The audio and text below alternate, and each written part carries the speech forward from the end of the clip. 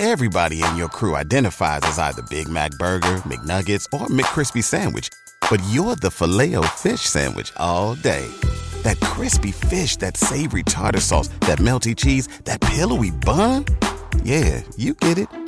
Every time. And if you love the Filet-O-Fish, right now you can catch two of the classics you love for just $6. Limited time only. Price and participation may vary. Cannot be combined with any other offer. Single item at regular price. Ba-da-ba-ba-ba. What if you could have a career where the opportunities are as vast as our nation, where it's not about mission statements, but a shared mission? At U.S. Customs and Border Protection, we go beyond to protect more than borders. From ship to shore, air to ground, cities to local communities, CBP agents and officers are keeping people safe. Join U.S. Customs and Border Protection and go beyond for something far greater than yourself. Learn more at cbp.gov/careers. Welcome to the campfire, the only place where friends and strangers alike sit down and tell tales in truth or fiction, in exchange of my blessing of their safe travels. Allow me to relight the fire while you relax and listen. Make your mind wander about the reality we live in.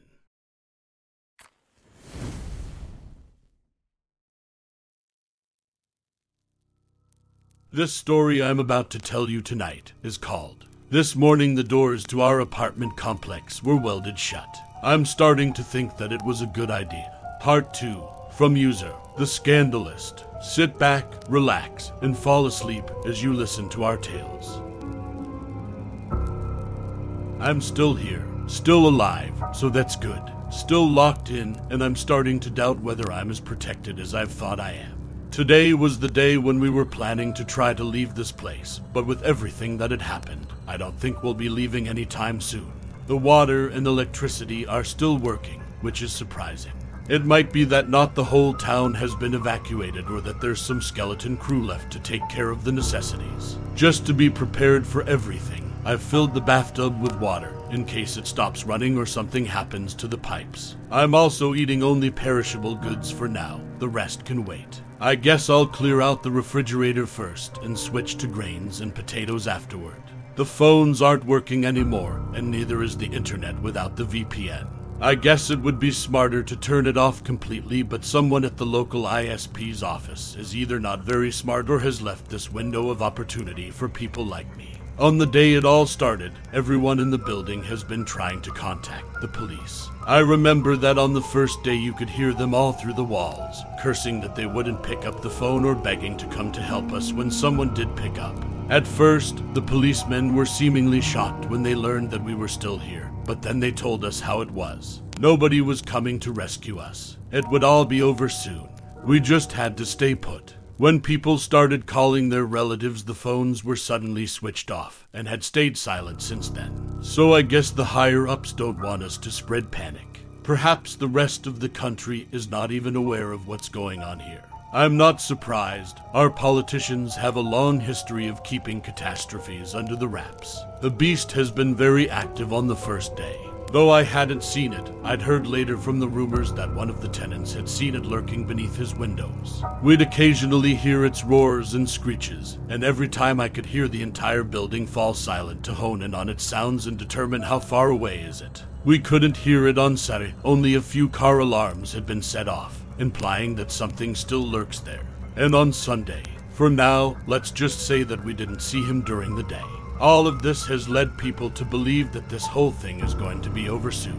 Although on the first day everyone was staying in their apartments, on the second day people started going out. People were walking up and down on the stairwell, talking to each other, and even inviting their neighbors in for a dinner. I'd never seen these people getting so social. Usually, they just give you a death stare.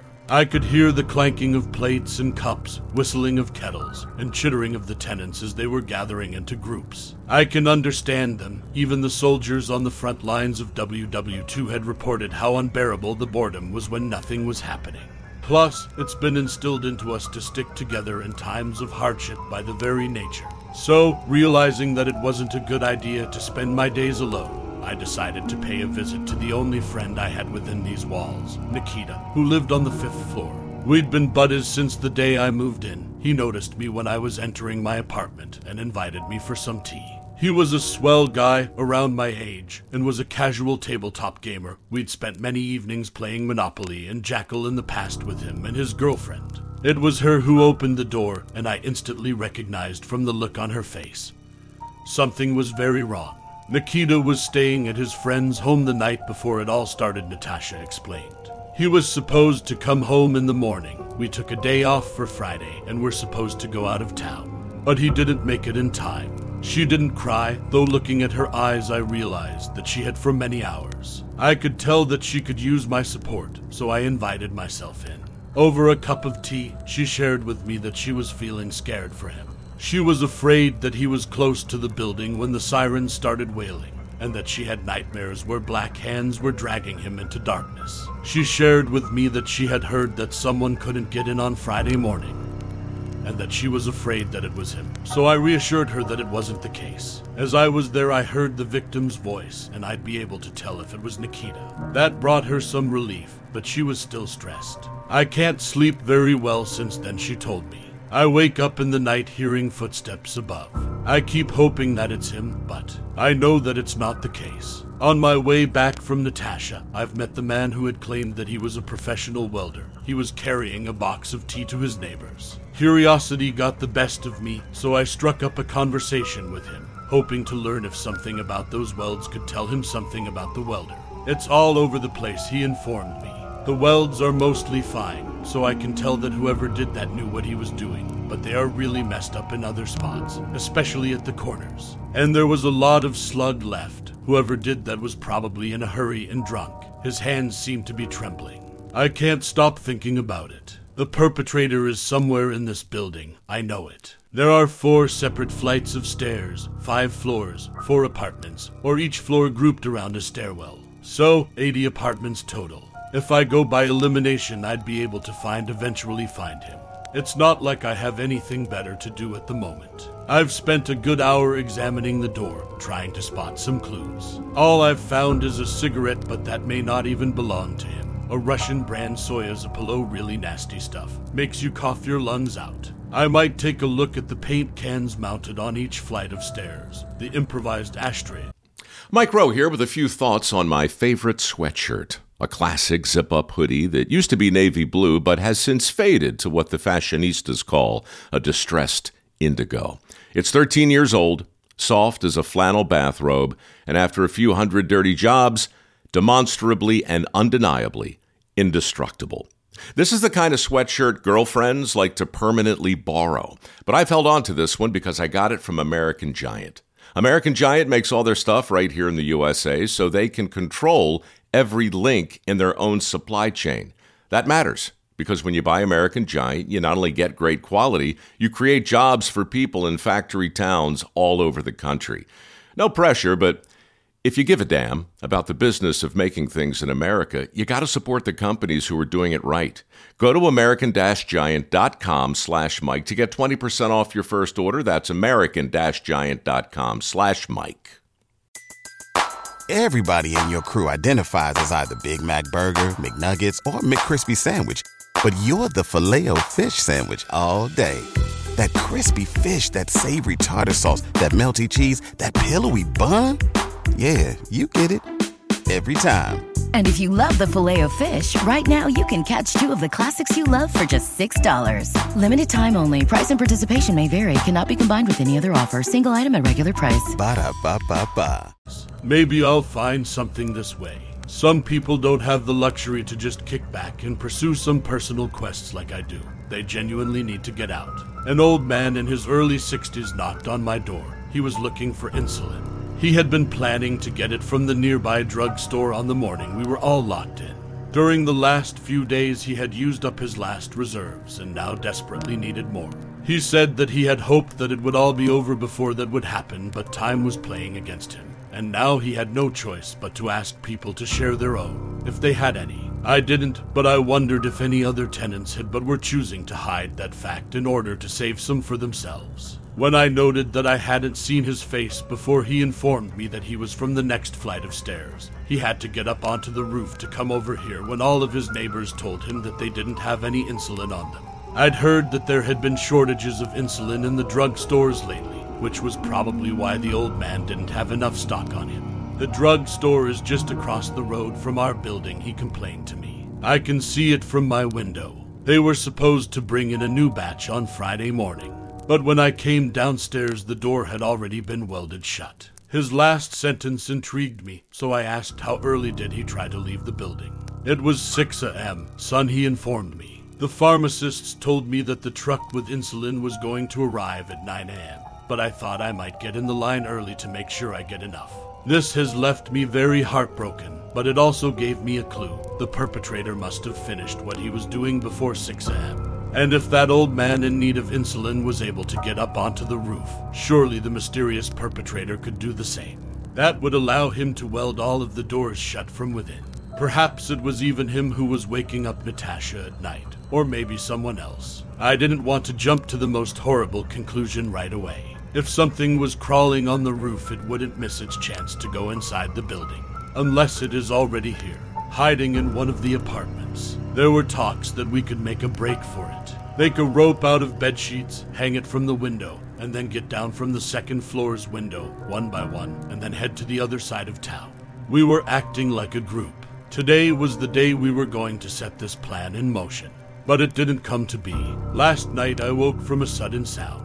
When I opened my eyes, it was already over, but I knew what I'd heard. The scream, the howl, similar to the one that beast produced, only somewhat different. I lay in the dark with my eyes open, waiting for it to repeat, but there was only silence. I heard footsteps above. It seemed that I wasn't the only one who'd been woken up by it. Getting up to my feet, I glanced at my phone. It was 3 a.m. I tried going back to sleep, but I couldn't keep my eyes closed. The howl, the implications of it were keeping me awake. Deciding that I'm not going to sleep anyway, I got up and headed for the balcony. Oh, hey there, my neighbor, Maxim, startled me. His balcony was a few meters away from mine, and he also decided to go out for a smoke. Even though it was a November night, he was wearing only his underpants. You heard that too. He pointed at the forest with his cigarette. I nodded. Yeah, you think it's back. Didn't sound like it, Maxim confirmed my suspicions. It sounded different, you know, like a different breed or something. Yeah, I thought so too. You mind passing me one? I asked Maxim, and he threw me the entire pack. Take it. You might need all of them. Before taking a cigarette, I glanced at the pack. Soya Zipolo. My curiosity spiked, but I quenched it. I didn't want to think about that at that moment. We smoked in silence for some time. Then Maxim spoke again. Everything's in chaos in this building. Everyone is scared.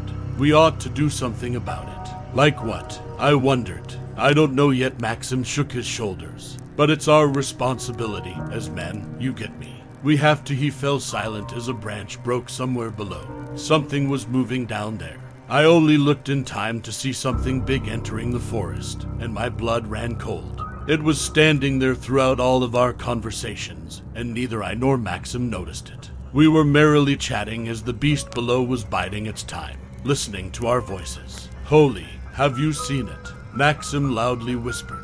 I didn't, I stuttered, still shocked that the creature we'd been hiding from for the last few days, the one that had crushed a man's windpipe with its jaws, was mere meters away from me. Hold on, I'll light it up. I searched my pockets for a phone, pulled it out, turned on the flashlight, and pointed it at the forest. At the very next moment, I shuddered and dropped it, catching it at the very last moment. I was not ready to see something like that. The phone's flashlight was not particularly powerful, so the cone of light quickly dissipated. And yet some of the photons had found their way between the branches deep into the forest to reflect from the beast's lone giant eye, the size of a small platter, and travel back to me. At that short moment, I was unwillingly participating in a staring contest with it. Something told me that I was the first man to do so and walk away to tell about it. So now we know that it never left. It was always there, biding its time. It's not leaving, and neither are we. People are back to their apartments, and the stairwell is mostly empty. On my way to Natasha, some old woman opened her door to give me a death stare. Why the hell are you stalking around here? Everybody tense as it is. They don't need you creeping around here making noise. Today, Maxim knocked on my door. He told me that all able men were organizing into a militia and offered me to join him. I decided that it's best to agree. If all able men were grouping up, I'd be wise to stick with them, even if it could mean that I'd be the building's first line of defense. Plus, I'll be able to keep my eyes on Maxim. Now, that was the end of my tale. I hope you enjoyed yourself, listening while escaping the world you live in. That is all for today. Safe travels, and a blessed day.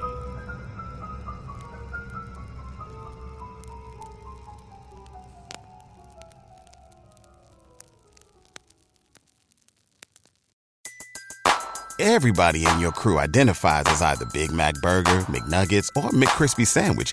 But you're the Filet-O-Fish Sandwich all day. That crispy fish, that savory tartar sauce, that melty cheese, that pillowy bun. Yeah, you get it. Every time. And if you love the Filet-O-Fish, right now you can catch two of the classics you love for just $6. Limited time only. Price and participation may vary. Cannot be combined with any other offer. Single item at regular price. Ba-da-ba-ba-ba. When you visit Arizona, time is measured in moments, not minutes. Like the moment you see the Grand Canyon for the first time. Visit a new state of mind. Learn more at hereyouareaz.com.